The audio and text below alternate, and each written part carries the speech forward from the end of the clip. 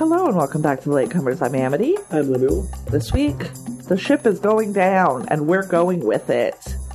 We're talking about Titanic, 1997, James Cameron, first movie to make $1 billion. Before we get into all of that, how was your week? My week actually went very well, just very quiet. It was Quiet. a change in weather here, and it got warm. And I got dozy. Yes. As I do in warm weather. And at least until it settles into me. I couldn't engage you because I was working and working and working and working some more. It's been a lot, you guys, but it's worth it. I'm not complaining. It's a good problem to have. I've just been working a lot. But I have a vacation planned for the first time in a decade, so that's good.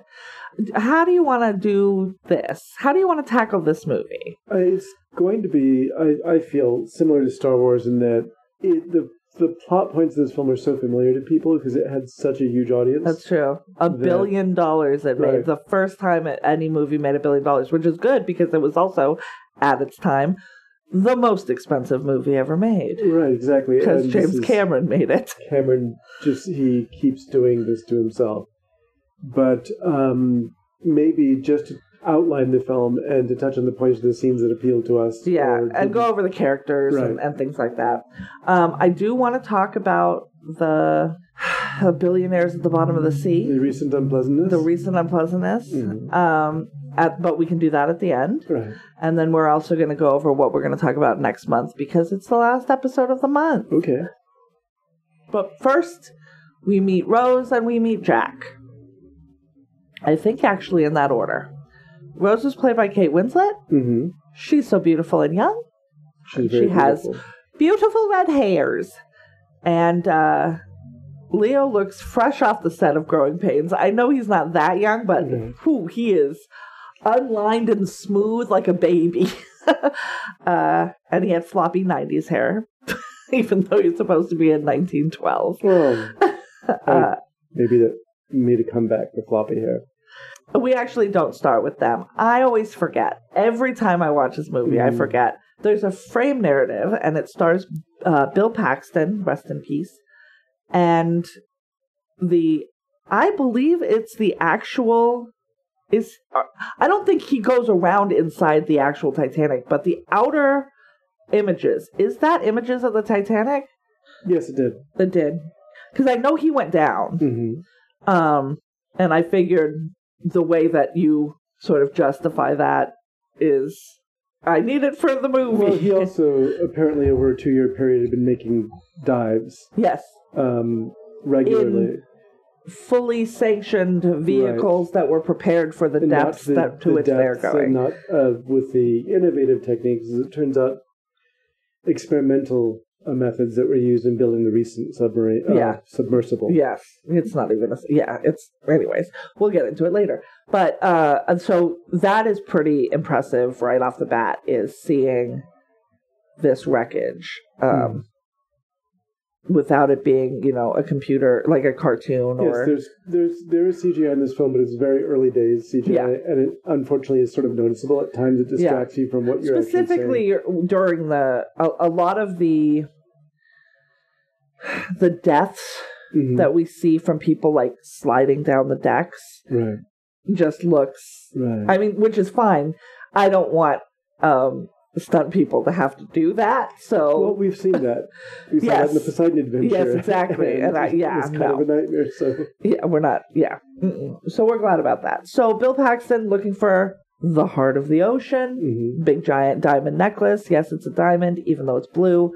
That shit is confusing. Right, and he hasn't told everyone that he's looking for it. He hasn't told everyone that that's what he's looking for. Oh, okay. I presumed that everybody on the ship knew.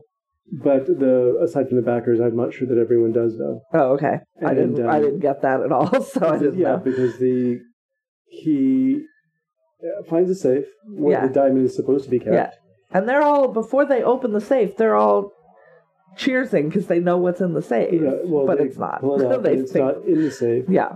But we're alerted to, or rather, the story goes from there to Rose's elderly woman, who's played by Gloria Stewart. Yes, she's lovely, and she won the Academy Award. Right, she was very good Old Dark House with Boris Karloff and Charles Laughton in 1930 Ooh, I do like Charles something. Laughton. Yeah, that was Charles Laughton's first film role.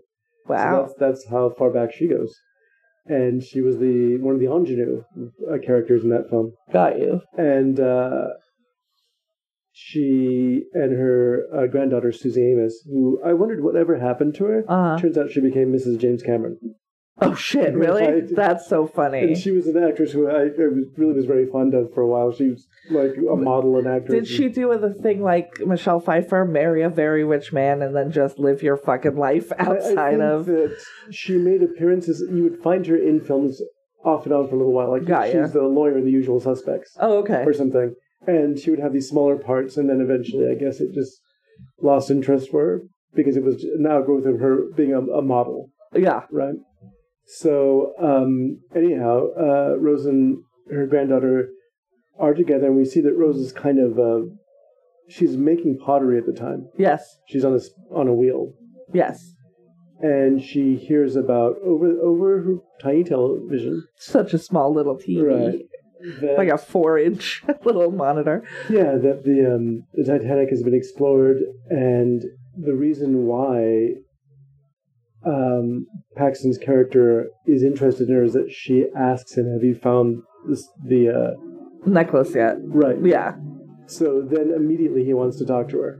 Yeah. Because not everyone's supposed to know that he's looking for the necklace. Right. I think everybody on his boat knows, all of the people who are working, but they're not telling anybody else because it's for them. Like, they don't want poachers or, pirates or any of that stuff. The backers are supposed to have known as well because they're the ones who are out looking for it. They're the ones. And they he's want probably covering it that his story is that he's working on a documentary about the deep ocean depths. Right. And he's even being mocked by his coworkers because he's putting on such a show of, Well, realistically, he's not wrong. If they find it, they'll use that footage and they'll pay him for it. Like, it's a smart business play, but it is business. Inappropriate, however. Sure. Lots of things are inappropriate. Right, here's the thing. The Titanic is a gravesite. Yes. So you should enter it or approach it with that kind of reverence. Yes. To people in my faith, it's sacred ground. Yeah. You don't go digging in graveyards. So, that's kind of what comes out. Not just your faith. Right. Well, almost every indigenous culture feels the same way. Yes. People of the book generally all kind of feel that way about graveyards. We saw Poltergeist. Yes. So he flies her in, her granddaughter, and literally everything she owns, and which is hilarious. When he opened the safe, he found a picture, a sketch of a naked woman wearing the necklace. Yeah. Yes. A picture that James Cameron drew. We'll get there. So then she starts telling them her story. Like, we get a ways in before, it's 15 minutes probably of not Titanic, not young people Titanic, but old people Titanic. And they do mention that she is at this time 101 years old. Right. And there's some doubts as to her veracity. Right. But then she pretty quickly they're like, oh no, she's telling the absolute truth. So we hear at the beginning there was no record of you being found. And she had changed her name. Mm-hmm. She gave her name as Rose Dawson, and that is the name that she lived under. Right. Which we see her make that decision in the film, but we know it happened right at the beginning because they talk about how they were looking for survivors. She turned out to be an actress. Yeah. She turned out to, and they were, I think, one of my favorite lines is his support staff is saying, well, she could be a woman who's faking it, like that woman, Anesthesia. Anesthesia, yes. Which is pretty funny. Yes. That's an Anastasia reference, guys. So then we get her story. And so we flash back. DiCaprio and his friend Fabrizio win their tickets to the Titanic in a poker game, which is amazing. But also, I really liked the sort of various accents that we get in this movie, just all European all the time.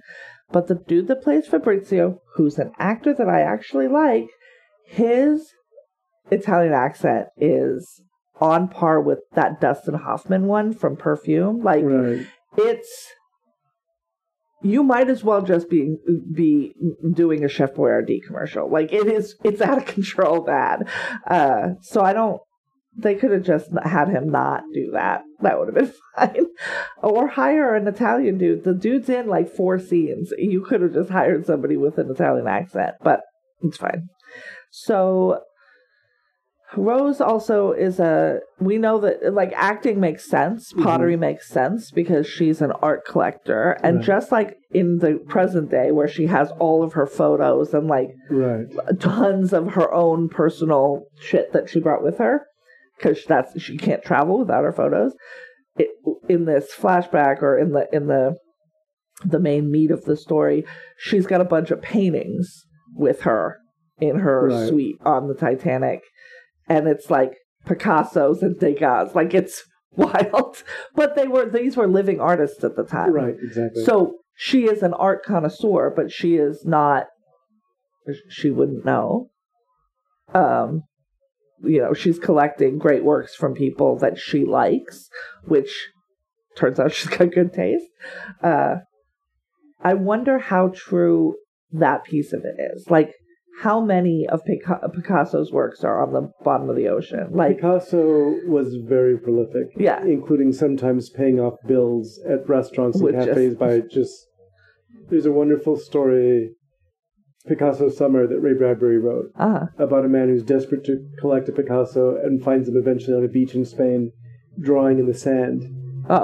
Just as the tide's coming in and he's out there trying to scoop it up. That's ridiculous. It's a wonderful story though. So yeah, I'm just wondering, those were richy rich people on that boat. Some of them were. Well, yes. Anybody, so I'm just wondering how much art was lost in the sinking. What we also have, I should say, is, what was I going to say? Oh, right at the beginning, one of the engineers in Bill Paxton's group basically gives us a walkthrough of what happened, the damage that was done by the iceberg, where it went, how it affected the ship from bow to stern, and then tipped you guys tipped the boat up out of the water until its frame couldn't handle that, when it broke in half and then separated entirely into 2 pieces and then sunk to the bottom of the ocean. Ugh. Here's the thing about me. My biggest fear is cars and water combined with each other. But not far behind that, I don't like boats on the land. No, she does not. It makes me so uncomfortable. Even a boat in dry dock. I don't want to see the bottom of a boat. I should never see the bottom of a boat. The bottom of the boat is supposed to be hidden in the water, and as soon as it isn't, something is wrong, and it freaks me out. I understand that this is a very weird thing to be afraid of, but I am deeply afraid of it. And that whole scene, when the boat does what we know the boat is going to do. Yes, I felt like I was having a panic attack. It was rough. It's laid out for you in such a way so that when you actually see it, well, it's a... Because you see it on this little screen and you're like, wow, that's fucked up. And then you see it... Right. Like the massive scale that it was. And that's kind of what you would like... how can I put it? What I like about this scene is, and all the scenes, because I agree with you that they sometimes feel a little extraneous compared to the story that you actually want to see. Well, it's not, I just forget about it. Right. I didn't mind it, and it was a little bit longer than I might have preferred, although I heard that it was supposed to be longer. Yeah, they cut a love story out between her, like Rose's granddaughter and Bill Paxton, which, great, because nobody needs that. Or like, not a love story, but like a fling that they have.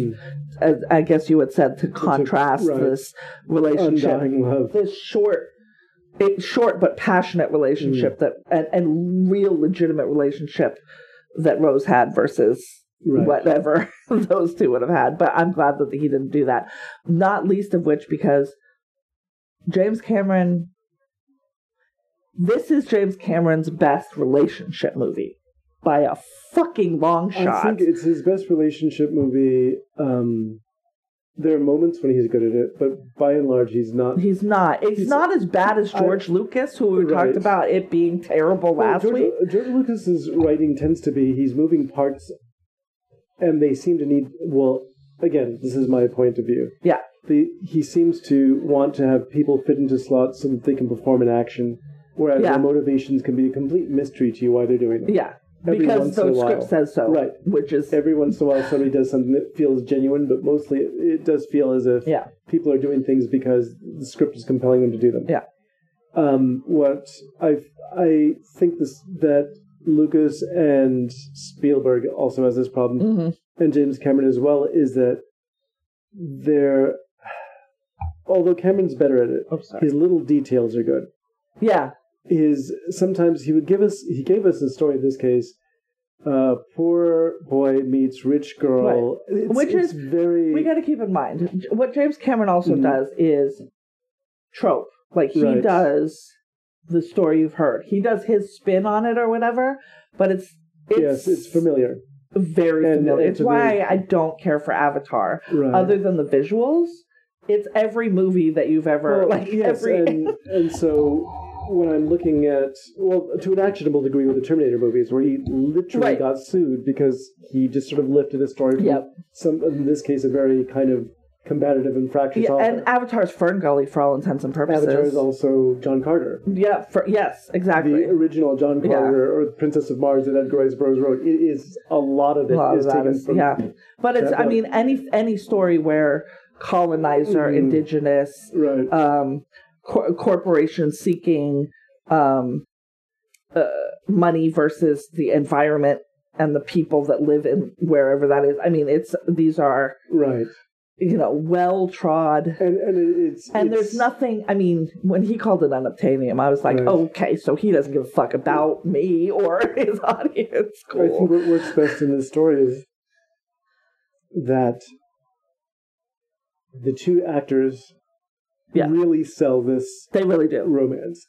They really do. And when you think about the other actors who were up for the part, not Leonardo DiCaprio, but apparently everyone in Hollywood was up for Rose. Down Rose. Yeah. Everyone from Paltrow. I saw Claire Danes, Gabrielle Anwar, Reese Witherspoon, Winona Ryder. It's like they all turn it down, and then she does it, and it's. Yeah, I can't imagine what it would be like had anybody else done it. Yeah. And she didn't give a good audition or a good screen test, so they were skeptical, but she kept pushing for it. She was like, she sent him things saying, "Love your Rose." Like, I mean, she was like, she lobbied him over the phone like she wanted this job. It's hard to believe almost that he didn't want her, because there's scenes where she is photographed and she's so strikingly beautiful. I mean, she is given the best close-ups. That's not... I don't think her visual was what the issue was. But I think she's excellent in it. And she does win the Academy Award for it. She plays a character who, on this viewing of it, and it happened, because I've seen it film once before, and then about a year ago I saw it again at the prompting of a friend who... this is her favorite movie. So like, oh God, I didn't care for it the first time, but seeing it the second time, years and years and years later, it's her character is really complicated. It is, and not always likable. And largely, we don't know if it's largely because of the situation she's in, but it's not part of a reason. She doesn't. This dude that she is engaged to, played by Billy Zane, fantastic. What a fucking dick. He is a monster. Right. And she doesn't have a choice. Billy Zane really felt, at least at one point, this film just tanked his career. And it could be said. It could be said, because I loved him in Demon Knight. Mm-hmm. That's just Tales from the Crypt movie with Jada Pinkett Smith, who was just Jada Pinkett at the time. And him, he is remarkable in it. Right. As also an asshole, but like really likable. He's a demon, right. So that's not great. But, like, he's fucking funny in it. Yeah. Here, in this movie, he's just utterly the worst. Humorless, and he's humorless, he's violent. The best expression of this kind of, his character reminds me a lot of Steerforth in Oliver Twist. He's just an abusive man who never takes responsibility for what he does. And he feels entitled to literally everything. It's bad. He's the personification of those qualities. Yeah. And so he's in a relationship, or he's engaged to Rose. Yeah. He is constantly demanding sexual favors from Rose, despite the fact that they're engaged. They're not married yet. And during the scene, the Draw Me Like Your French Girl scene, they're in her salon. Right. And I was like, he could come in at any minute. And you said, this is her area. Right. And I was like, he paid for it. He definitely has a key. And you better believe if Rose continues to not go to his room, he's going to come to hers. Well, and then his valet opens appears with the key and opens the door. To touch on it lightly, because I know that we're dropping on things. We're going to go back and forth on the plot. Jack runs onto the boat with Fabrizio. Yeah. They wind up going to the lower decks, and then we're treated to the upper decks. Yeah.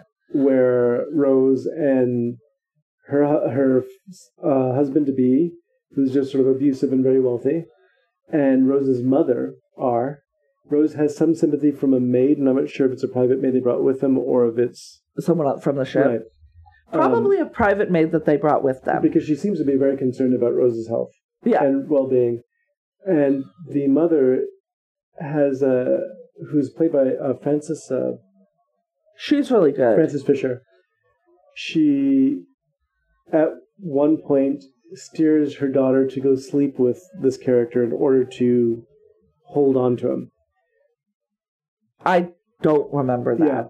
I don't remember that at all. Because he's constantly making comments about how... And that's why I don't think that he would have gone into her room, because he keeps insisting, why didn't you visit me last night? No, I know. So, I'm saying he keeps wanting that. Right. But this is a, 3-week journey or something like that? Yeah, I don't know.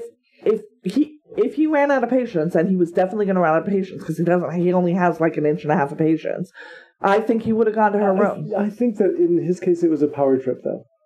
He wants her to come to him, but he's not a delayed gratification kind of guy. You know what I mean? At one point, after as many brandies as he's definitely having, and as many cigars as he's having every night, he's going to rape her. Like, there's no question in my mind that he is. Well, he's going to not think that it's rape because that's his property, but it's going to be rape. I think at this point, it's...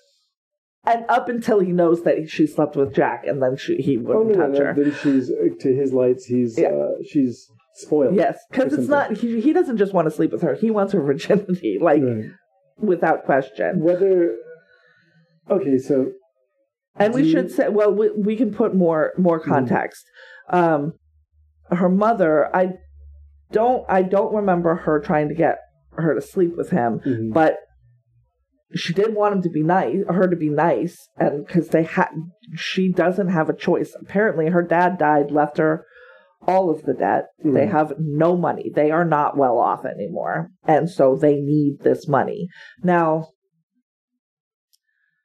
this, like so many stories of this time period and previous, is why women should always know what the fucking books say, because when your husband dies, you're going to be fucked. And often your husband dies by his own hand, leaving you fucked. Like, it's not necessarily an accident. As we find out later on, that was the case. That was the case here too. Yes, but that's a fairly common story of, widow falls into debt because husband. She thought he was rich. And it turns out he'd squandered it or whatever, and they were living on credit, and it got too bad for him, and he takes himself out. And it's just like, your wife and kids just on the street, I guess. It's wild. Okay, so Rose, very rich, full of Picasso, sad, hates her fiance. Jack, very poor, but very happy. He's an artist. You do see the difference. Yeah, the wood paneling in the beautiful room upstairs to his downstairs where there are two bunks, right. 2 bunk beds. It's four beds to this room that is definitely smaller than the room we're sitting in right now. So, a vast difference between the various classes. They really call them a class. I love that America doesn't think it has a class system when you literally call shit first class. And after a fancy dinner, Rose can't fucking take it anymore and does run to the back of the ship and climb up and over the railing. Mm-hmm. She is going to throw herself into the sea, but more likely she's going to throw herself into the sea and get cut to pieces by these enormous propellers. I hate boats. They scare me so much. I saw April Fool's Day at the wrong age. It's a terrible situation with me and propellers too. Ugh. And Jack had seen her earlier. Right, he was smitten with her. He is struck by her beauty. Which is interesting because the way that's even staged, he's on the lower deck. I mean, he looks up and sees her like she's some kind of angel. Yeah. Or Juliet, right? There we go. And he comes over and he's like, don't do it. And then he's like, well, if you go in, I'm going to have to come after you. So he starts taking his shoes off and he's like, if you go, I go. This, you're going to condemn me to death. Mm-hmm. She's like, well, the fall would probably kill you. And he's like, no, but it's probably, it's cold I'm worried about. Right. And at that point, she's like, oh, this is probably not a great idea. And she decides she's going to come back over. But then, of course, she slips. And then he has to grab her and hold her and pull her back over. And then they collapse together on the deck. And that is, of course, when everybody shows up to help. And they think that he is accosting her. But he is not. Right. The only person who seems to not buy his story, when Rose says, I was looking over the edge and he rescued me. Yeah. Is silly me, I tripped or whatever. David Warner. The valet? Right. Well, he's not wrong. An ex-Pinkerton. Yeah. Wink, that's wink. unsurprising. We've discussed that. Yes. See last week's episode. Who just notices, well, so she was falling over, but you had time to take off your shoes. Take off your shoes and coat. Right. Yeah. So he's not wrong. I mean, he's just... Oh, no, he's a Pinkerton. He's right? Okay. Ferreting things out. But so now it's not even him that he doesn't trust. It's her. Right. Right? Because why did you lie for this slug of a person that he would think, right? And at that point, we have Billy Zane going, okay, well, as a reward, you should come to dinner with us tomorrow. And he's like, okay, I'll be there. And it's meant to humiliate him. Yes, it is. 100%. At this point, I think we find out, they dock at another port, and Molly, the unsinkable Molly Brown comes aboard, and that's played by Kathy Bates. And she's awesome. And she's new money, so all of the old money, including Rose's mom, who has no money, but okay. She plays the part very well. Yes, she does. And is it a countess? Yes, that's on board? So. I'm trying to remember, but she was... But it's all old money, right? Yeah. Well, I think it's Rose's mom is accustomed to money. Yes, no, of course. And she can't let on that she is desperate. Because then she's going to have to basically sell Rose. Like, she is already... She is. But it would be a little bit more vile, I think, is the word I would use. So she comes on board, and the next day, Jack and Rose are walking and talking about their lives, introducing themselves to each other. Because, Billy Zane's character I don't know where he goes. After dinner, he goes and has brandy and cigars. I don't know what he's doing during the day. He has it with Mr. Astor and the rest of the people. Yeah. And we're also introduced to a couple of other characters who are of not as... They don't play as big a part in the plot itself as much as they are historical characters. Oh, yes, yeah. Right, like the Astors. Yes. So we have the Okay, let's see. I got to go down to historical characters. Victor Garber, who's playing... So real people. Right. Kathy Bates, the unsinkable Molly Brown, she's a real lady. Then Victor Garber plays Thomas Andrews, and that's the builder of the ship. Now, not the actual... I love that they call him the ship's builder, because he's definitely the engineer and architect of this thing, but he didn't build it. A bunch of men in overalls built this thing. Like, he didn't do it. He's very fancy. He's the best of... Well, he and the captain are the best people up on top, I think, that we see.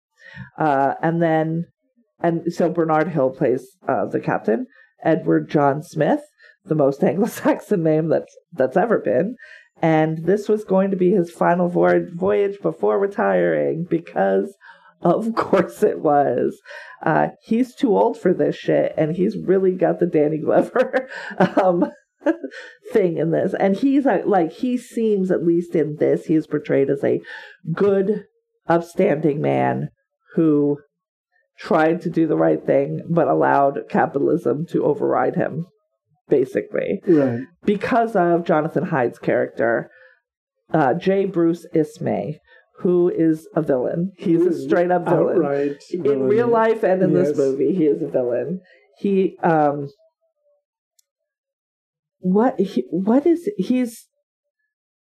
the money, right? Like, he is the representative from the shipping company, I guess, or it's not shipping company, but the company that is doing these cruises. Would you even have called them cruises at that point? He was the managing director of the White Star Line. Yeah. And he would accompany the new ships on their trips. So it's like... and this was the largest ship of its owning kind. a railway. It's that kind of a thing, it was but the on the largest ship sea. of its kind at the time. Yes. And he keeps pressing the captain to... Go faster. Because they had boilers that they're not using. Yeah, they were using 2 of 4. Is that what it was? I believe so. Or they had 2 more that they weren't using, whatever that was. And he's like, speed it up. We want to get there early because they've already covered the size. They've covered who's on board. We need more press. And what's going to get us more press is you speeding up. Because there's more than 2,000 people on board. Yeah. And so the 2,200 souls. They want to try to promote it as a luxury liner to the very rich. Right. And also for people for passengers to go back and forth. Right? But they're only going to get that kind of promotion if they keep upping themselves. If they keep outdoing the last record they broke. Yeah. And so in setting this boat out at 22 knots or something. Something like that. Yeah, 21, I think. Yeah. It's they're putting them in danger. Yes. Because you can come up suddenly on something. And you can't. And something this big. Right. Doesn't turn real quick, as we find out. It's interesting, the historical detail that in the dark, on a calm sea, it's very hard to see an iceberg. They were saying there's a scene with the watchman up on the, wherever they watch. It's not a crow's nest in this thing, but it's the equivalent of that. And they're like, I've never seen the ocean so still. It's like a pond. There's no movement, which I think is super creepy too. Like, how is the ocean not moving? Yeah, it's the ocean is like the embodiment of movement. Where it describes how frightening being on a still ocean. And at that point, they were using sails, so it was very frightening. So then, if there's no wind, which is what makes the churn, you're stuck. And in this case, it was. And then they said that you won't see an iceberg in the dark.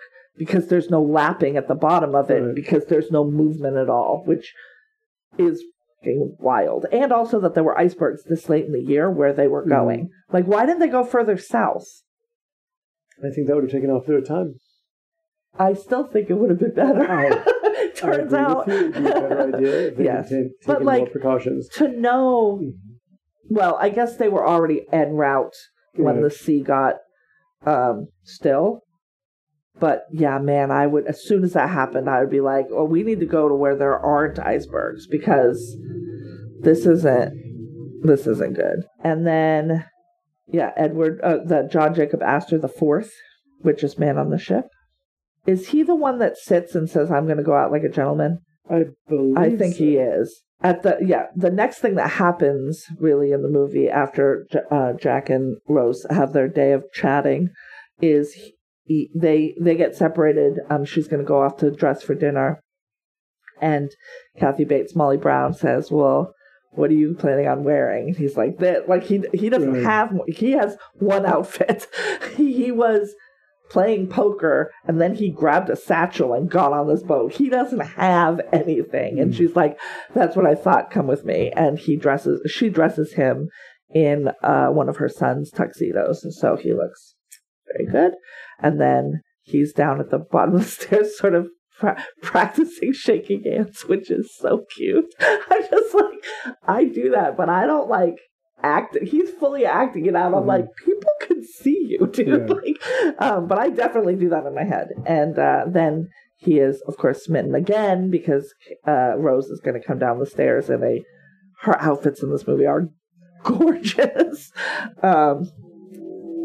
And she looks so beautiful. And then he walks with her to the table as he is being derisively sort of mocked by, not outright, but like in that passive-aggressive rich person way, by Billy Zane. And even at the table, as he's telling stories, but then they ask him questions, and they're like, are you, is it Dawson from such and such? And he's like, no, the Chippewa Falls Dawson, because that's where he's from, in, what is it, Wisconsin? Because he says that right at the beginning, because he go ice fishing, and that's how he knows the water's going to be real cold. But yeah, Chippewa Falls, Dawson's. I'm going to see. I feel like it was, Wisconsin. And he declines, because he's smart, going to drink brandy and have cigars. And political discussion. With all the Richie Witches. He's like, nah. And then he turns to Rose and says, hey, you want to go to a real party? And then they go to a party down in the steerage area, where there is much drinking and dancing and rejoicing. And lots of, there's a lot of, I like the music in this. Yes, too. The music is great. Listening to this kind of Italian fusion, Irish. Yes. They're doing, Italian jigs and all kinds of stuff. And it's really, it is a party. It's a good time. And then is this where she goes up on point? Yes. She's like, you guys think you're big and strong or whatever, watch this. And she kicks off her shoes and she hikes up her skirts, which in 1912 is a big fucking deal. She's been drinking a great deal. She has been. She's drunk too. She's been drinking beer. Some sort of stout. It looked good. And this had to be feet doubles, because I don't think she could do this. She got up on her toes, and then she got on point barefoot, which is extraordinarily painful and extraordinarily difficult. They wear shoes for that. It's still really hard and really difficult, but yeah, she went up, and she couldn't stay there for very long. She makes a face, and she gets back down. But every guy there is like, the fuck? You might as well have levitated in front of them for all they've ever seen anything like that. Yeah, stop telling me that women are weak. Right. We have babies and we can do that. So how about you shut up? And then, is that basically it that night, or do they run through the ship some more? No, that happens. They spend a lot of time running through the ship. Yes. That's the whole climate. The last hour and a half in this film is them running through the ship. The first half, it is about an hour and a half of love story, and then an hour and a half of the ship, or the ship sinking. This movie is classified as an epic romance and disaster film, and it is really both of those things. And there's half that's one, half that's the other. There's a little bit of crossover, but once the iceberg is hit, we have shifted gears entirely, which makes a lot of sense too. This is a party boat up until it fucking isn't anymore, right? So let me see. He draws her like one of his French girls. That's not that day. That's the thing. I was trying to think. It is the next day. Okay. Because during the next day, Billy Zane's character, his name escapes me because he's a jerk. Caledon Hockley. Good lord. Yeah, right. That's a mouthful. It's rough. Not only is angry and upset with her information brought back from his spy agent. Yeah. He smacks her around some and tells her, that she is his property, and that is very upset with her for not coming to visit him in his cabin, again, especially if she was out carousing till late at night. And we have seen, we should say, in the very first, I think, scene with Cal, he puts the heart of the ocean on her. And we had heard Gloria Stewart say, it was a dreadful heavy. And no kidding. Right. It's so much diamonds. And then, the next day. Jack confesses his love for her, pulls her aside, and then she pays for her portrait to be done. Well, this is after... She has looked at his sketches, right. And then she, takes him back. No, she says first, I want you to draw me like one of your French girls. And at this point, I don't even think they've kissed. And he goes back and they set up a little settee, and she goes in the bedroom, changes into nothing and a robe. Good move. This is brave, too. Yeah. I'm just like, she's a virgin. And she's just going to lay naked in front of this dude. And she does. She gets on the thing. We see 21-year-old Leonardo DiCaprio try to hold his shit together. And he does draw her. And by he draws her, I mean James Cameron draws her, because he does the sketch. I did see a meme the other day. My phone knows that I watch this movie, so I'm getting Titanic memes now, because the future. And it was something like, I really want to see Leonardo DiCaprio's drawing, like what he was doing, like what he was drawing while James Cameron was drawing Kate Winslet. And then once the picture is done, she just paid him a dime, I think. Right. And she takes the picture. She writes, you see her starting to write, you see a D, and that's all you see. And then she puts stuff in the safe. And I'm just like, this bitch is blowing up her life right now. Right. Like, she just wrote a Dear John letter to a man who's on the boat. At this point, she's already accepted Leonardo DiCaprio's overture of affection. I understand. So she now has made up her mind that she's running off with him, because her mother doesn't. She can't run off. They are on a boat. Right. That is my thing. I'm just the idea is that he's not going to go below decks to go looking for her. Maybe that's what she thinks wrongly. Or the fact, I don't think she also counts on how petty or vindictive he is. That's wild, because I count on how petty and vindictive he is. He winds up being vindictive to a ridiculous degree. To a self-sabotaging degree. Right. So she just thinks she's going to hide down in steerage until the boat docks? That's the impression I got from it. That's a wild supposition. I'm just like, you're going to have to eat at some point. Like, you couldn't hold it together until you docked, and then you could do whatever you want during the day. Clearly, Cal isn't around. But, like, to blow up your whole life in the middle of the ocean, that is a wild... They keep doing that where they're just running, and I'm like, you're only gonna go so far because you're trapped on a boat.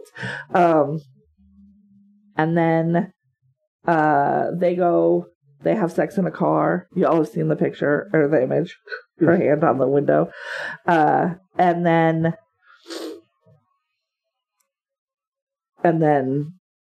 during that, or just after that, the watchman who had earlier said, I can smell ice. He does not smell ice. No, he does not. Because they see this iceberg directly ahead of them. And they're like, we're going to fucking run into that. And they're going fast, right? They're still at their top speed. And he has to... It's not the captain. It's like the first mate or whatever you call them. I don't know what you call them. But he's in charge now. And he basically turns the wheel as much as he can to try and not run directly into this thing. Because they are on a dead-on collision course. And he gets it turned, but it nicks the side. And the iceberg... Yeah, well, compared to what it would have been... Right. It's a nick, but it's a big one because it does tear holes, punch holes into the entire side of the ship, and water starts coming in. immediately. Right. And they think for a second that was a close call. Like, and everybody knows what happened. Like, there's a shake, right? They've been told that it was... It's ironic considering what just happened. Yeah. Is that this was the triumph of a new technology that was going to prevent the boat from ever being able to sink. Which is... But that's what I think my favorite thing that Victor Garber says is after when they're all talking about what has happened and what's already filled with water... he does the math fairly quickly in his head, and he's like, the ship's going to go down, and it's going to be down in 2 hours max. Right. And I think it's Ismay that says, this ship is unsinkable, or this ship can't sink. And Victor Garber goes, it's made out of iron. I assure you it can. Like, it's not rainbows and clouds that you're on. No, this is there was multiple ton, like thousands of tons. An engineering attempt to engineer an unsinkable ship. Right. With the Titanic. But pro tip, don't call something unsinkable because nature don't like that shit. Well, God himself couldn't sink this ship, which is... Is that what he said? Yes. Well, you smited everybody. Right. It's like... they were smited. I remember saying that... yeah, that's wild. And the response was like, this is just a good example of why you should just keep your damn mouth shut. Yeah. Sometimes don't say anything. Don't put that out there. Woof. Right. And of course, our protagonists are some of the first people to know what has happened. Victor Garber has taken a liking to Rose, not a gross one. Like, he genuinely likes her. He's proud of his ship, but he also likes this young lady. The interest that she's showing in the ship. That's true, because she keeps asking him about how it works and what's, And it's almost going to be, I think this one we will have to truncate, because this is the problem I have with the film. Yeah. Is that the Pinkerton detective, they recover Jack and Rose. They get brought up to the stateroom. Yeah, they start, but they're going down. They go to Cal. They go there, which is also a wild fucking choice because her mom's there too, and to say the ship is going down. And she learned earlier that day or the day before that there were not anywhere near enough lifeboats by half. Yes, there was enough lifeboats for half of the people because on this it would clutter up the deck of the ship, which is also possibly Ismay's choice. I'm not sure. I promise you, it is because again, representing the shipping line. Yes. And and what the wealthy want to see. Right. And so they go up, although they go back to the stateroom, the former Pinkerton drops the diamond into Jack's pocket. They stage a theft. Right, and he goes back and he winds up being taken off to and handcuffed to a... It would be the brig, but it's just an empty room. Because it's a cruise ship. There's jails on cruise ships now. This one, there's... what happens and after he that? gets handcuffed to pipes. Yeah. But he tries to tell Rose he didn't do it, and she goes for a second, and she doesn't stop him being taken because she's not sure if he stole this thing, which is fucked up. I think, and this is the part where it gets confusing for me. Yeah. Right? Because they're on the ship and off the ship and on lifeboats and off the lifeboats. And it winds up taking too many turns for me. Yeah, I can see that. So Victor Garber has said, the ship is going down. Right. Get to the lifeboats. Don't wait. You remember what I said about them. Just saying, if you don't get on one early, there won't be one. Right. Like, that's what it is. And so, she knows she's a woman and a child, so she knows she's going to get on it. Plus, she's rich. So she's definitely... going to get on, and they put her on one, in fact, next to her mother, and she's starting to go down. What they didn't figure out in all of the, and I guess it's because they thought it was fucking unsinkable, so they didn't have to think about it. The lowering mechanism for these lifeboats is rough. It's two people with some wooden rope pulleys, lowering them on pulleys, right? Trying to lower them at the same rate of speed. Yeah. While there are crowds of people pushing and trying to get forward, and they're of course panicking because the ship is going down. The dropping of the lifeboats is like real rough to watch.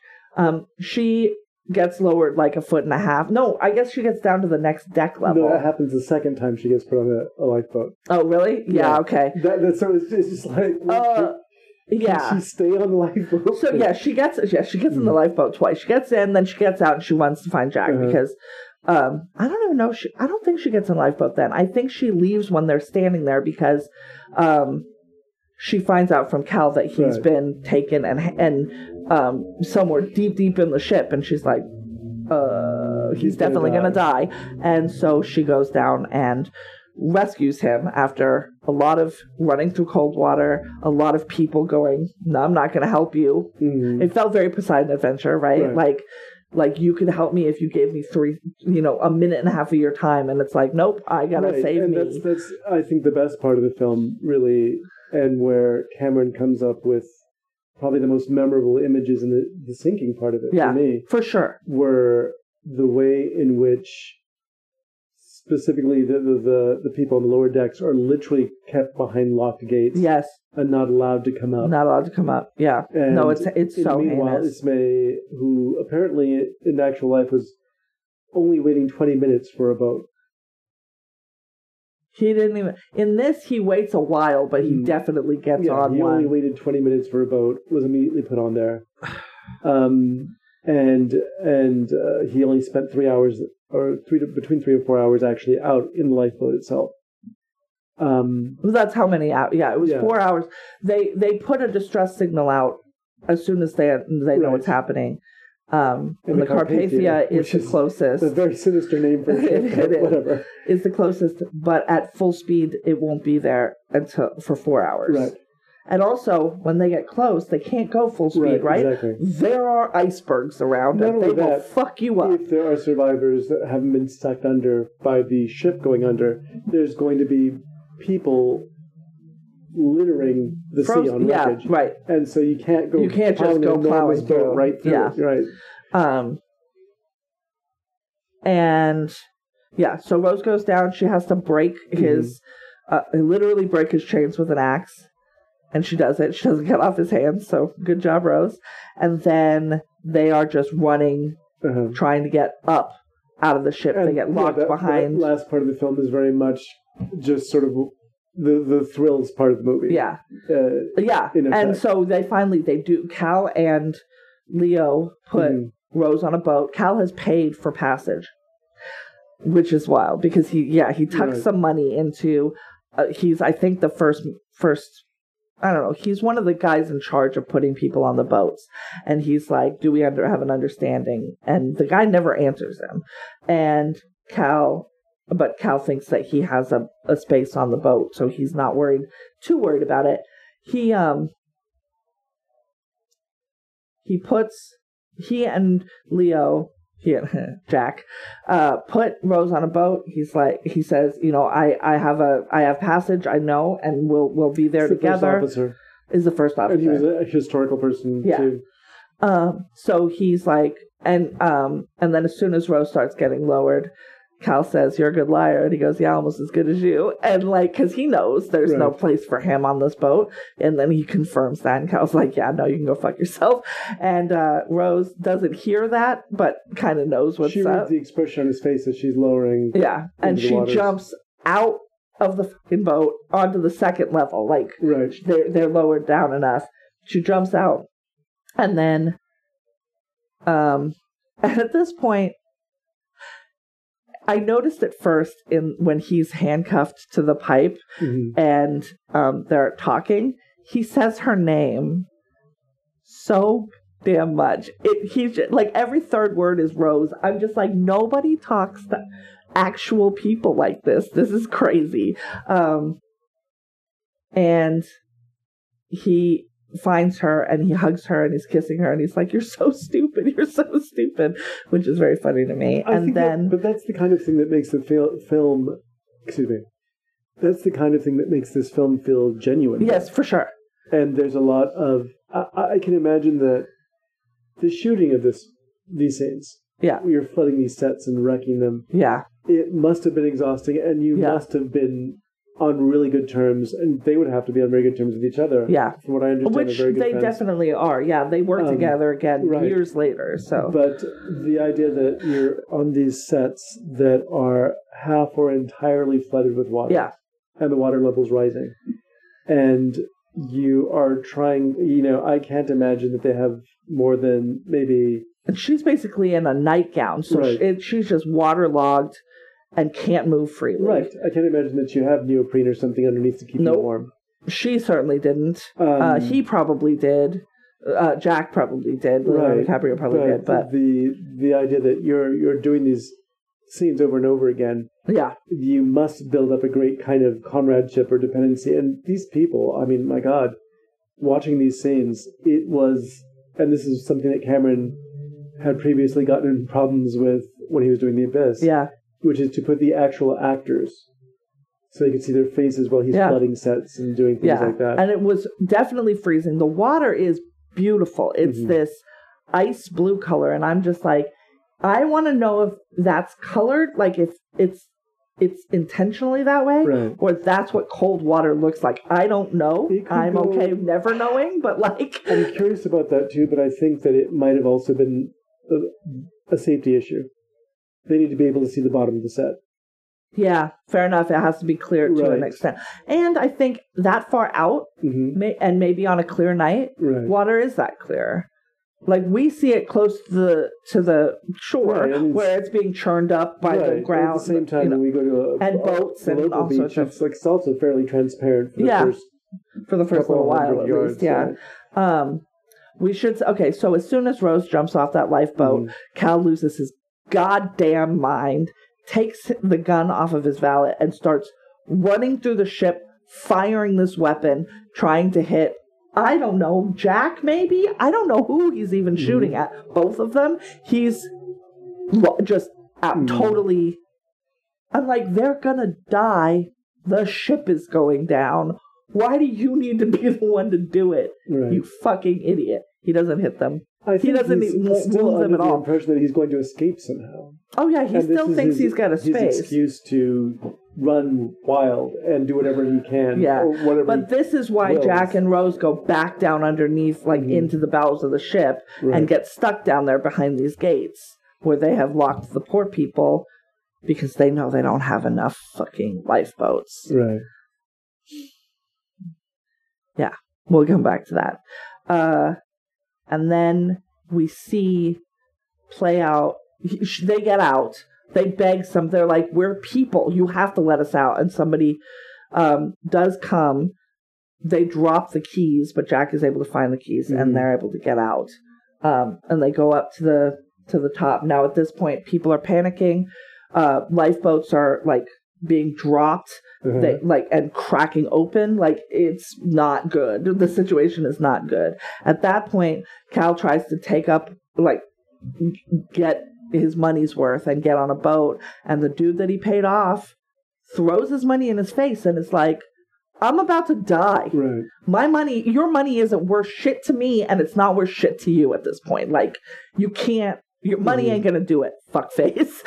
and I was like, yeah, I don't understand. Like, the fact that he even had the thought, hey, I'm gonna pay this guy off. Money doesn't mean shit to this man.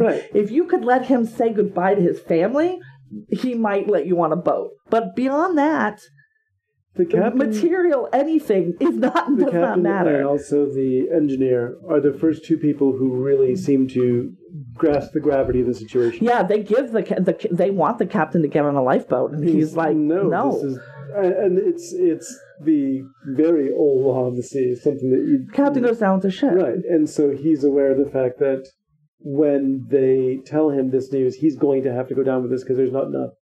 There's not enough resources. They know. Meanwhile, Victor Garber also. Right. There are boats being lowered into the sea with as little as 12 people in a boat that's meant to fit 60. Made for 60, And so, and you're like... What? And when he confronts them about that, they're like...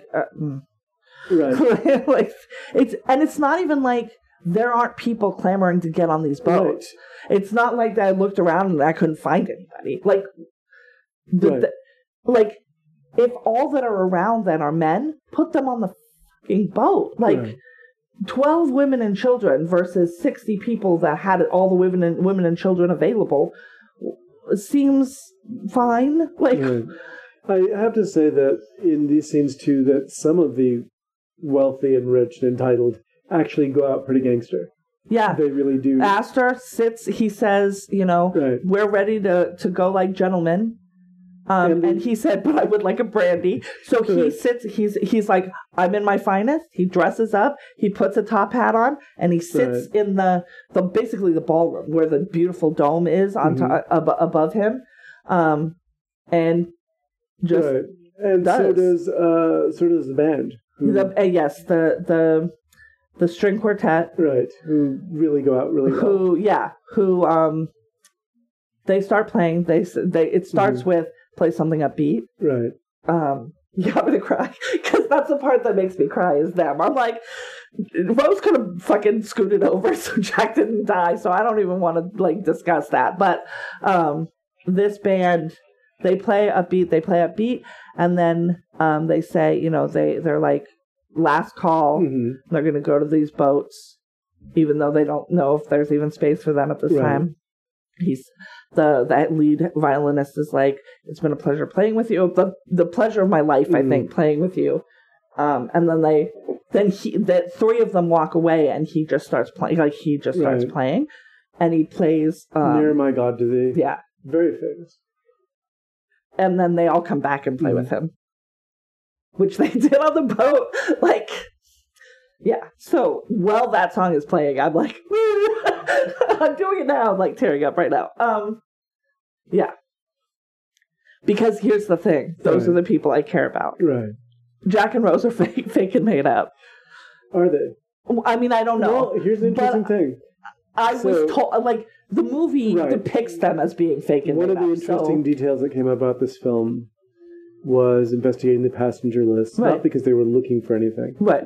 And a graveyard where the Titanic survivors were buried, and there was a J. Dawson there. Oh, interesting. James Cameron claims that he had no idea there was when he wrote this movie. This was just a name he picked out. I believe that. It's a pretty, it's not an uncommon name. It's not like my name or your name. Right. It's Jack Dawson. How many of them in the world? And J doesn't necessarily mean Jack, but that is cool. And I really hope he didn't know beforehand, because if he did, you better pay some people. Right. No, he didn't. Okay. Apparently. So that was just sort of one of the weird, almost ghostly elements to the story. Yeah. It's like, oh, maybe there was a Jack Dawson. Yeah. So the two of them realize that they're not getting on boats, and excuse me, Jack and Rose. Jack and Rose. And at this point, we also see Cal.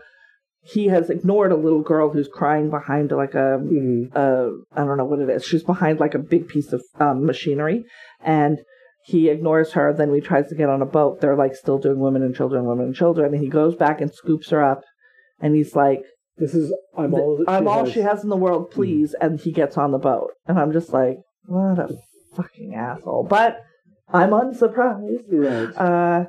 And this is also, so this is when Rose and Jack realize we're not getting off, and he's like, we need to get as far to the end of the boat, because the boat has started, the front of it, the bow, is in the water. Right. No, it's underwater, tipping. The entirety of it. And so at that point, yes, it starts tipping. And so they run up to where they met, and he says that, where they met, where she was going to jump off. And that's when we see the boat going up, and we see it from her mom and Molly Brown are sitting in a lifeboat, and I don't remember what Kathy Bates says, but it's something like you don't see that every day, or and we're seeing it freaks me out so bad. We're seeing the whole back of the ship lift up to nearly vertical. It gets to probably maybe a 50-60 degree angle, at which point the structure of the ship can't take it. Right. And very quickly, that was the thing that surprised me. Very quickly, it breaks in half.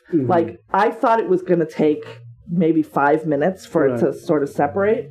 It happens in less than a minute. This is several hundred tons. I know. So, but thousands, thousands, probably thousands. And so once the strain works against the integrity of whatever's holding the ship together.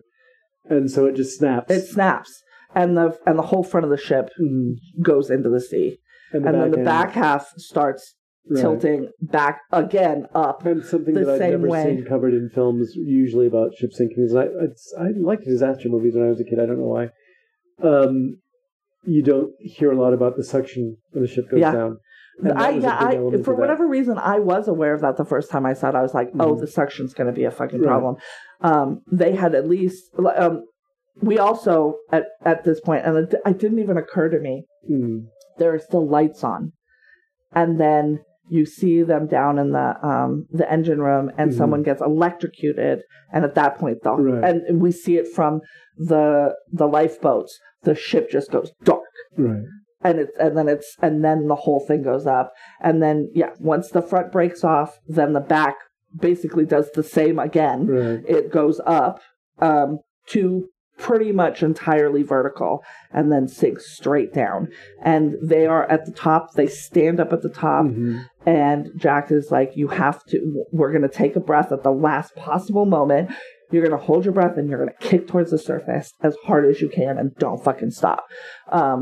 And she does. They do. But she bobs back up and she's calling for him. And she finds him because this isn't where he dies.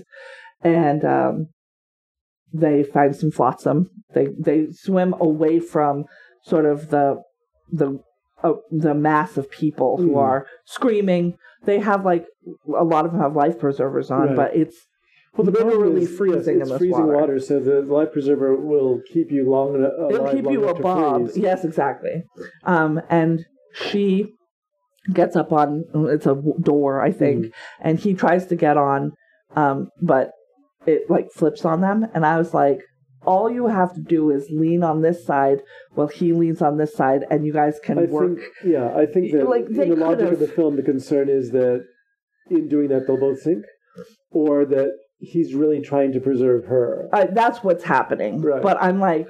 Yeah, I know. That's a subject for debate that goes on and on. He could have. Anyways, he's telling her she has to go on. She has to live. She's going to have babies and she's going to be happy and this, that, and the other. And he's in the water. They're holding hands and she's like, I'll never let go. I'll never let go. And then she basically passes out. She goes to sleep.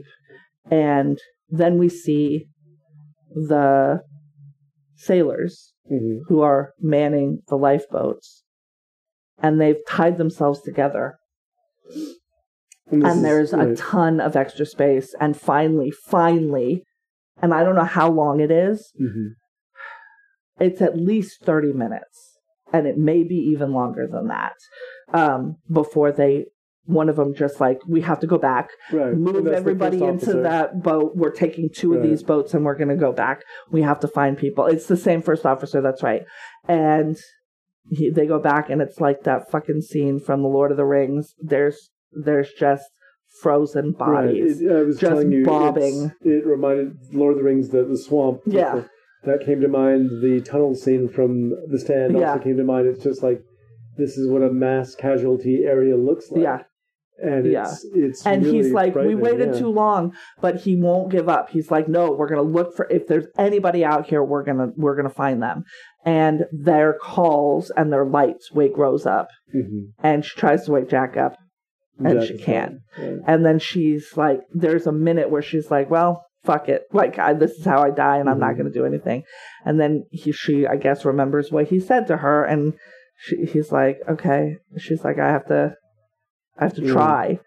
And she lets go of him and he goes down into the water and then she can't yell. She's frozen.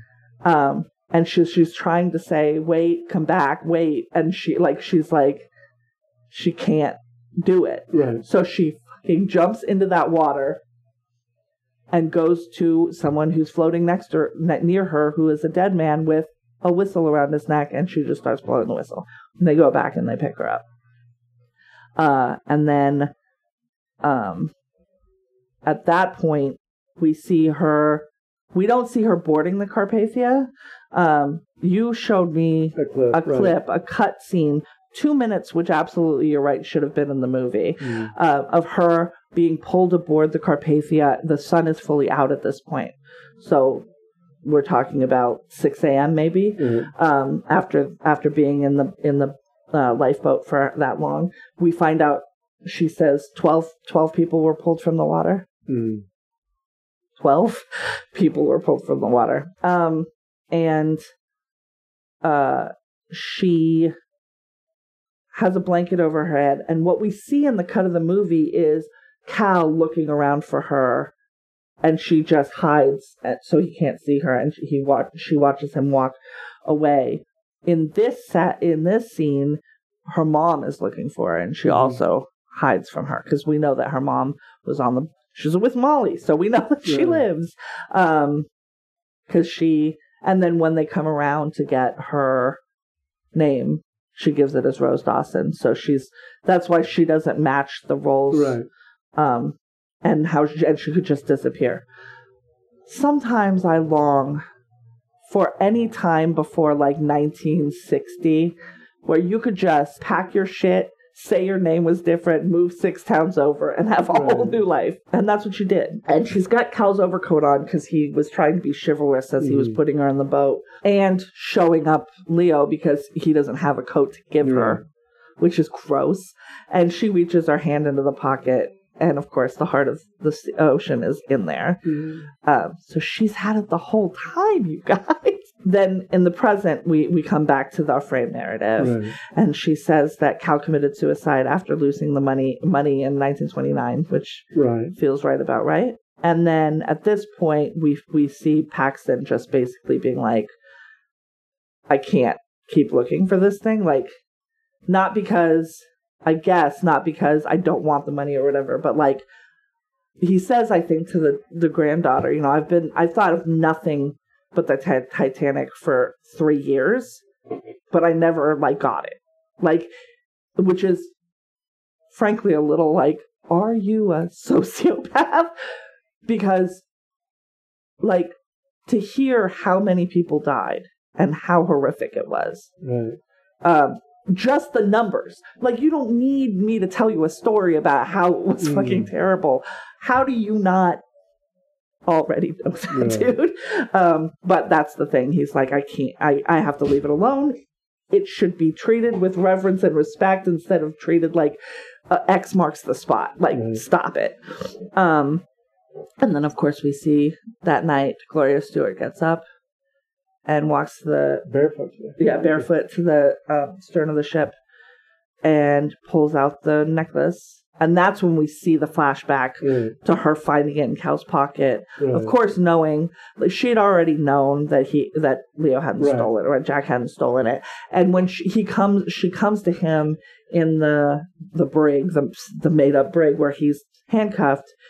He says, how did you figure out I didn't steal it? Or when did you figure out? And she goes, I just realized I already knew. She takes the beautiful necklace and bloop, drops it into the ocean.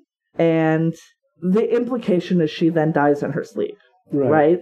She goes to bed and she's having a dream where she is Kate Winslet and Jack is there, with his tuxedo to lead her. Along with all the others. Yes. Because we see that the rest of the people that we've come to have a relationship with this film. Victor Garber. Right. But not only him, but Fabrizio. Yes. And he's Tommy, there. the Irish kid. The Irish kid, yeah, Tommy. Both suffer horrible deaths. Yes. Yeah. Fabrizio gets crushed. I think it was quick at the very least.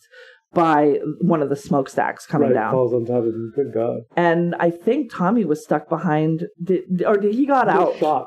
He got shot. That's right.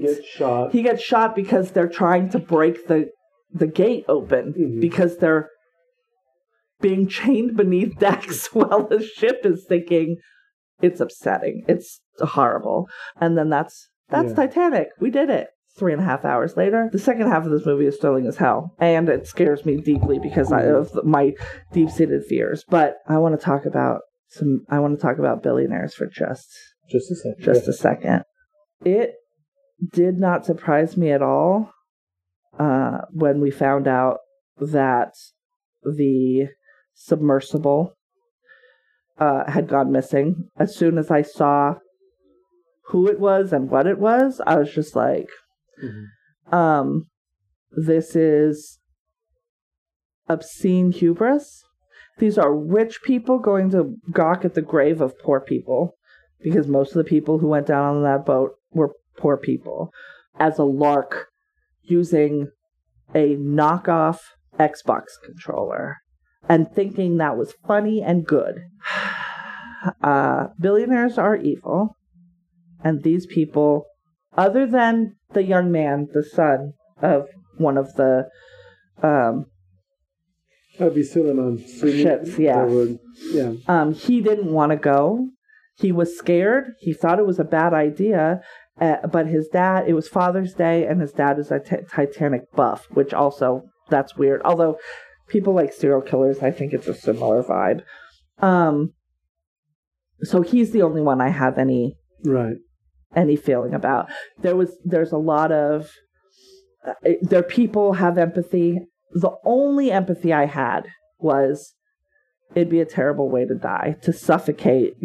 And know you're suffocating, know how much time you have, and be in this space with 5 other people and just slowly suffocate. That's a horrible way to die. And originally I thought that's what happened if they just sort of died there alone in the dark and the cold. There is now indication that there was a massive implosion, which means they wouldn't even have been aware. Their brains wouldn't have moved fast enough to understand what was happening to them. They would have been sitting there 1 minute going down, and then the next minute they would just not have consciousness. And I hope that that's the case, because it's the best possible outcome. It's not torturous, but other than that, I don't have any. If you didn't look at this thing, look at its track record, which was fucking abysmal. It had never made it. I think it had never made it down. It had never made it down to the depths of the Titanic.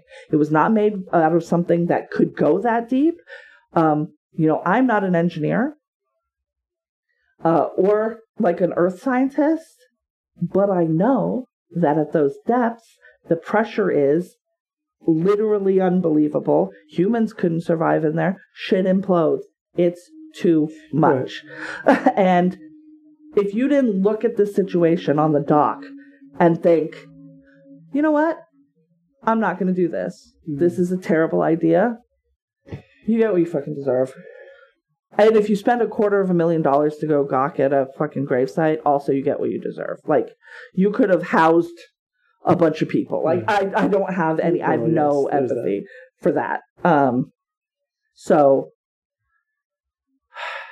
I won't make the jokes, but I will say, have a modicum of thought in your head before you do something that is so foolhardy, disrespectful, and generally dangerous. Yes. Like, just a modicum of, but when you are that rich, you don't think anything can happen to you. It's like being very young sometimes. You don't think anything can happen to you. Because you're so separated from the suffering and truth of other people. I don't know. There's all sorts of theories about how long they were when they knew it was going to happen.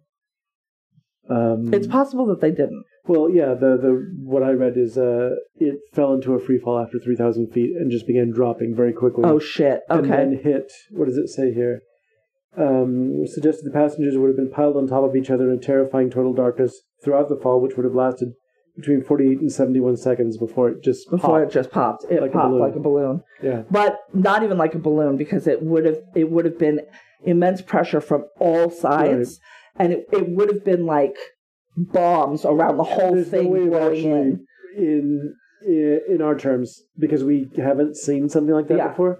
It's very hard to explain to people what an implosion looks like as opposed to an explosion that scatters things out. But so pretend instead of a bomb being inside of, say, a pipe and blowing out, put all those bombs around the outside of this thing. They're going to blow out, but they're going to blow in too, and that is just going to destroy everything.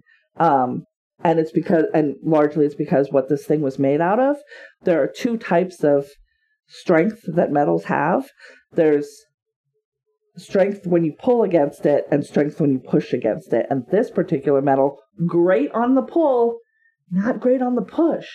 And the sea is pushing it. and it's pushing it stronger than anything on Earth can, or like above water can even remotely. There's a line in Jurassic Park that Jeff Goldblum says that where he's criticizing the creators of the park for their lack of humility in the face of nature. Yeah. And I think that this is another example of that. Yeah, for sure. It's, you really thought that somehow you were entitled to do this. Yeah. And that you were going to survive and nothing could happen to you. Nothing could happen to you. This happens. And the fact that you don't even look at the track record, because this thing has never made it. Right, exactly. Like, but your money says that it's gonna. It feels like Cal tucking cash into the first mate's pocket. Like, what? Yeah, so in summation, billionaires are evil, and think for like 15 seconds before you do something that could absolutely kill you if anything goes wrong. And if you don't, that's a Darwin Award situation. All right. You thought it was thrilling, though, right? I did, and I'm really glad that I was directed again to pay more attention to this film, because there are parts of it. It's beautiful to look at. Even the scary parts. James Cameron started as a special effects person who taught himself special effects and cinematography, those things, and he, along with Bill Paxton, who is one of his fellow graduates of the Roger Corman School of Filmmaking. Interesting. He really does handle the visual elements of it really well. And I think what works for him is putting together a cast of people who can handle the dramatic parts as well, too. And so in this particular case, he really lucked out, because the chemistry between the two leads was just there. And you don't often get that. And so, yeah. Yeah. No, they're super good together. I want to make a quick... Apparently, the one that said they were going to go down like gentlemen, the rich man that said that was Guggenheim. Oh, okay. Benjamin Guggenheim. So, yeah, he sits out near the grand staircase and is swept away. We see him swept away. So you feel it was thrilling as well? I do. I think this is a very good movie. Right. I think you've got to be... It's tricky because you've got to be in a headspace to say, okay, I want to watch 3 hours of something, and I want that something to have a left turn tonal shift right in the middle. Right. Like, it's like we talked about Full Metal Jacket and how it's basically 2 movies, right? And I always think of the second movie as being much shorter than the first movie, but they're really pretty equal. Both of those have very dour sort of vibes. Now, the first one, for a lot of it, it seems funny or whatever, but it ends on a fucking heinous note, and then we switch to wartime, and it gets even worse. But it's bad from beginning, like, shit's bad from beginning to end, right? This movie is a beautiful epic romance at the beginning, and then one of the scariest disaster movies at the end. And you got to be on board for all of that. Right, exactly. So that's a big ask. Yeah. And I think the idea was we can market it to women and men, which is gross and dumb. I think that overall the film, even in retrospect, now, even after this third viewing of it, even the framing device, what it does... There was another film on this subject from 1958, A Night to Remember. There's been several films on it, but A Night to Remember was the one that I saw all the time growing up, that was remarked on for its accuracy. Because actual survivors, it was 1958, there were people who remembered the Titanic who were able to contribute to that film. Yeah. And so I think the framing device helps sort of set in the idea that for 50 years past that almost, we're still obsessed with this and interested in this. There are no survivors effectively, right? Or people whose memories can be trusted about it, because it was a big traumatic experience. Yeah. So you almost need the framing device to remind people this is going to happen, and it's hanging over your head the entire film. Right. Not just that, it also gives it an immediacy. Right. Because if the whole thing was set in 1912, there's a little bit of separation between you and the events. Yeah. If Bill Paxton is there and they're videoing and it's a submersible and they're opening old things and you know what I mean? You have this immediacy of, oh, this is like now. This is like today, and I can link into that. Especially if you're not, I would not have been. I mean, I would have been in steerage, right? Like I'm not going to be able to afford. Right. Any time in my life, I will never be able to afford, to be on the Titanic. And the fact that there's a Titanic 2 right now floating around, y'all. That's a great idea. I need anybody to learn anything from anything. Like, this is wild.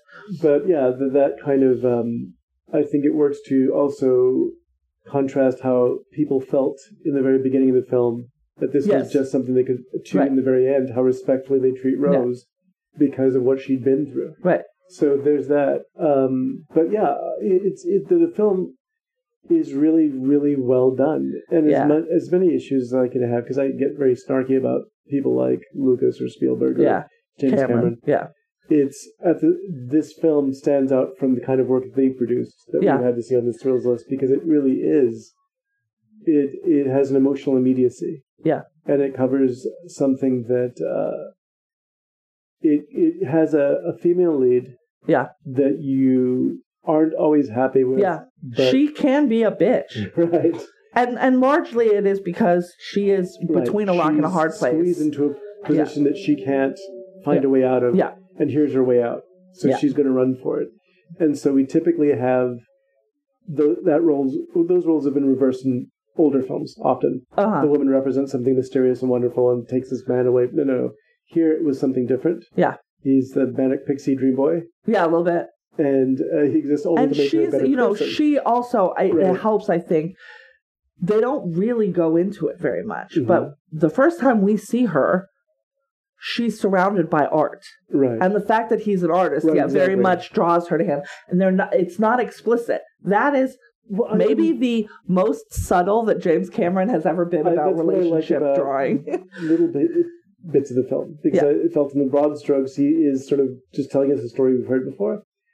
However, in individual moments, like there are details he picks up really well. Yeah. And that's one of them, is the fact that she has an eye for art, and what really makes her appeal, or what appeals to her about him. Yeah. In the beginning is his freedom. A lot of it is freedom. So, because she doesn't have that at all. She's like a caged bird, right? Right, exactly.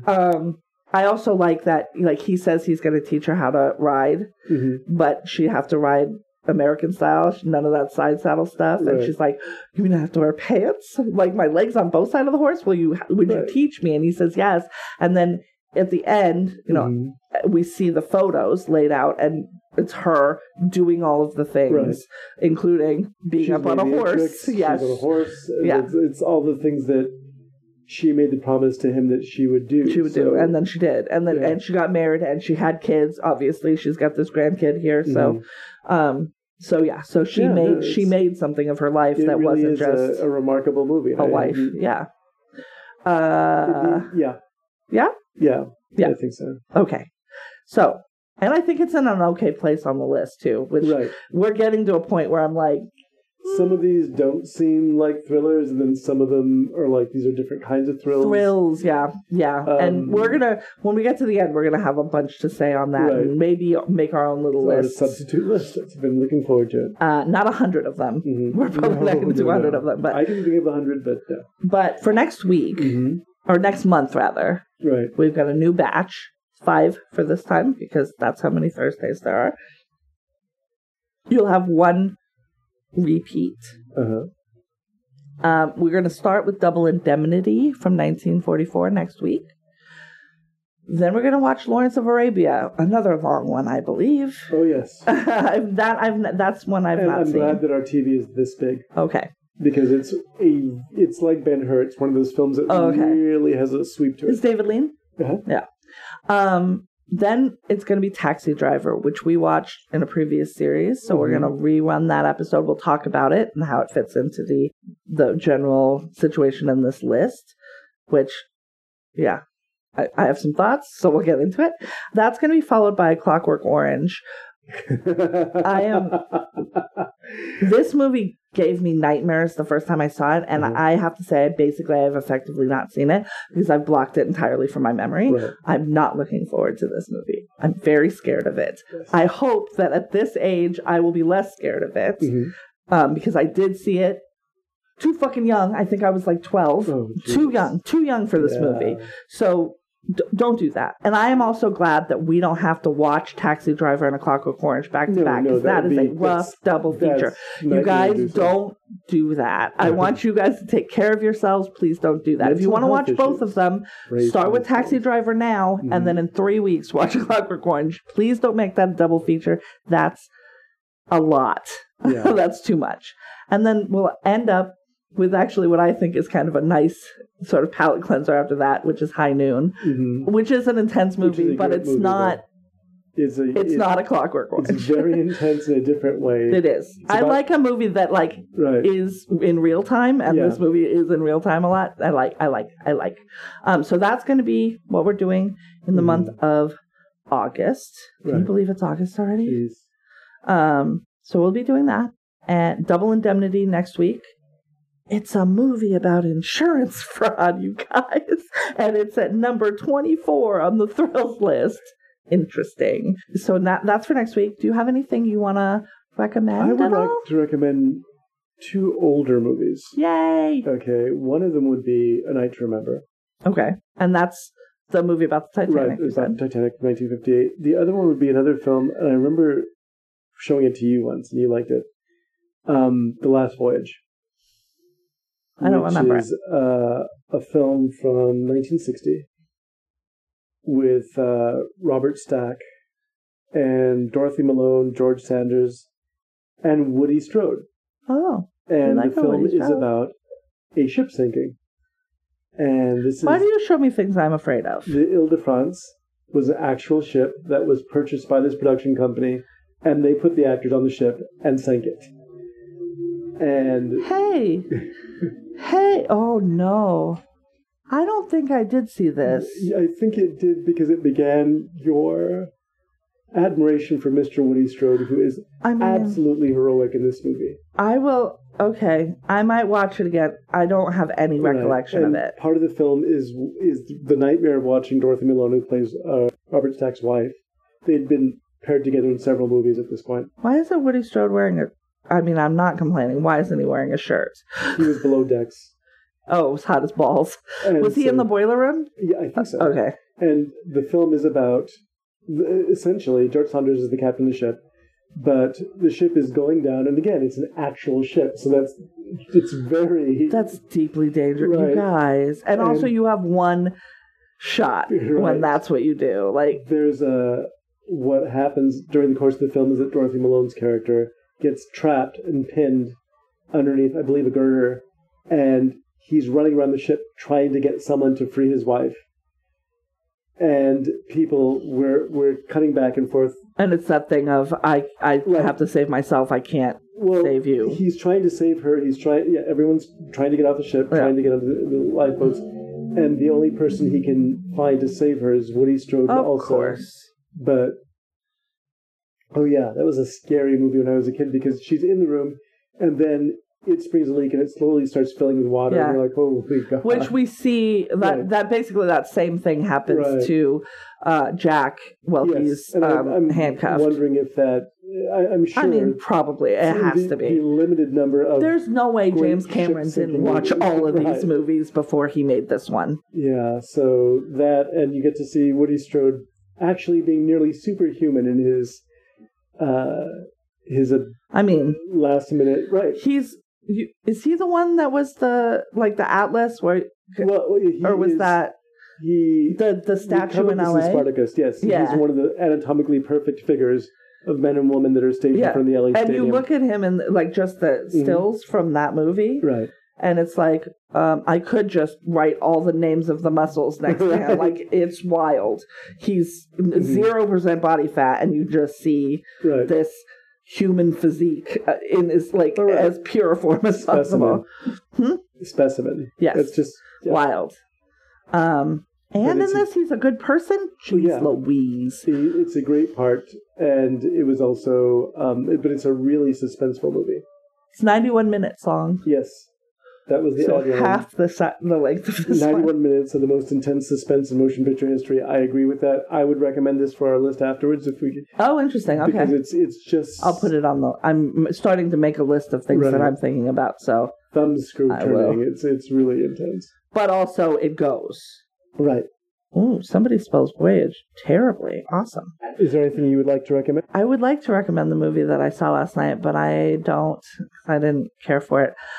So I'm going to recommend, I think I've recommended it before, but the second season just dropped, and by second season, I mean the first half of the second season, and that is The Lincoln Lawyer on Netflix.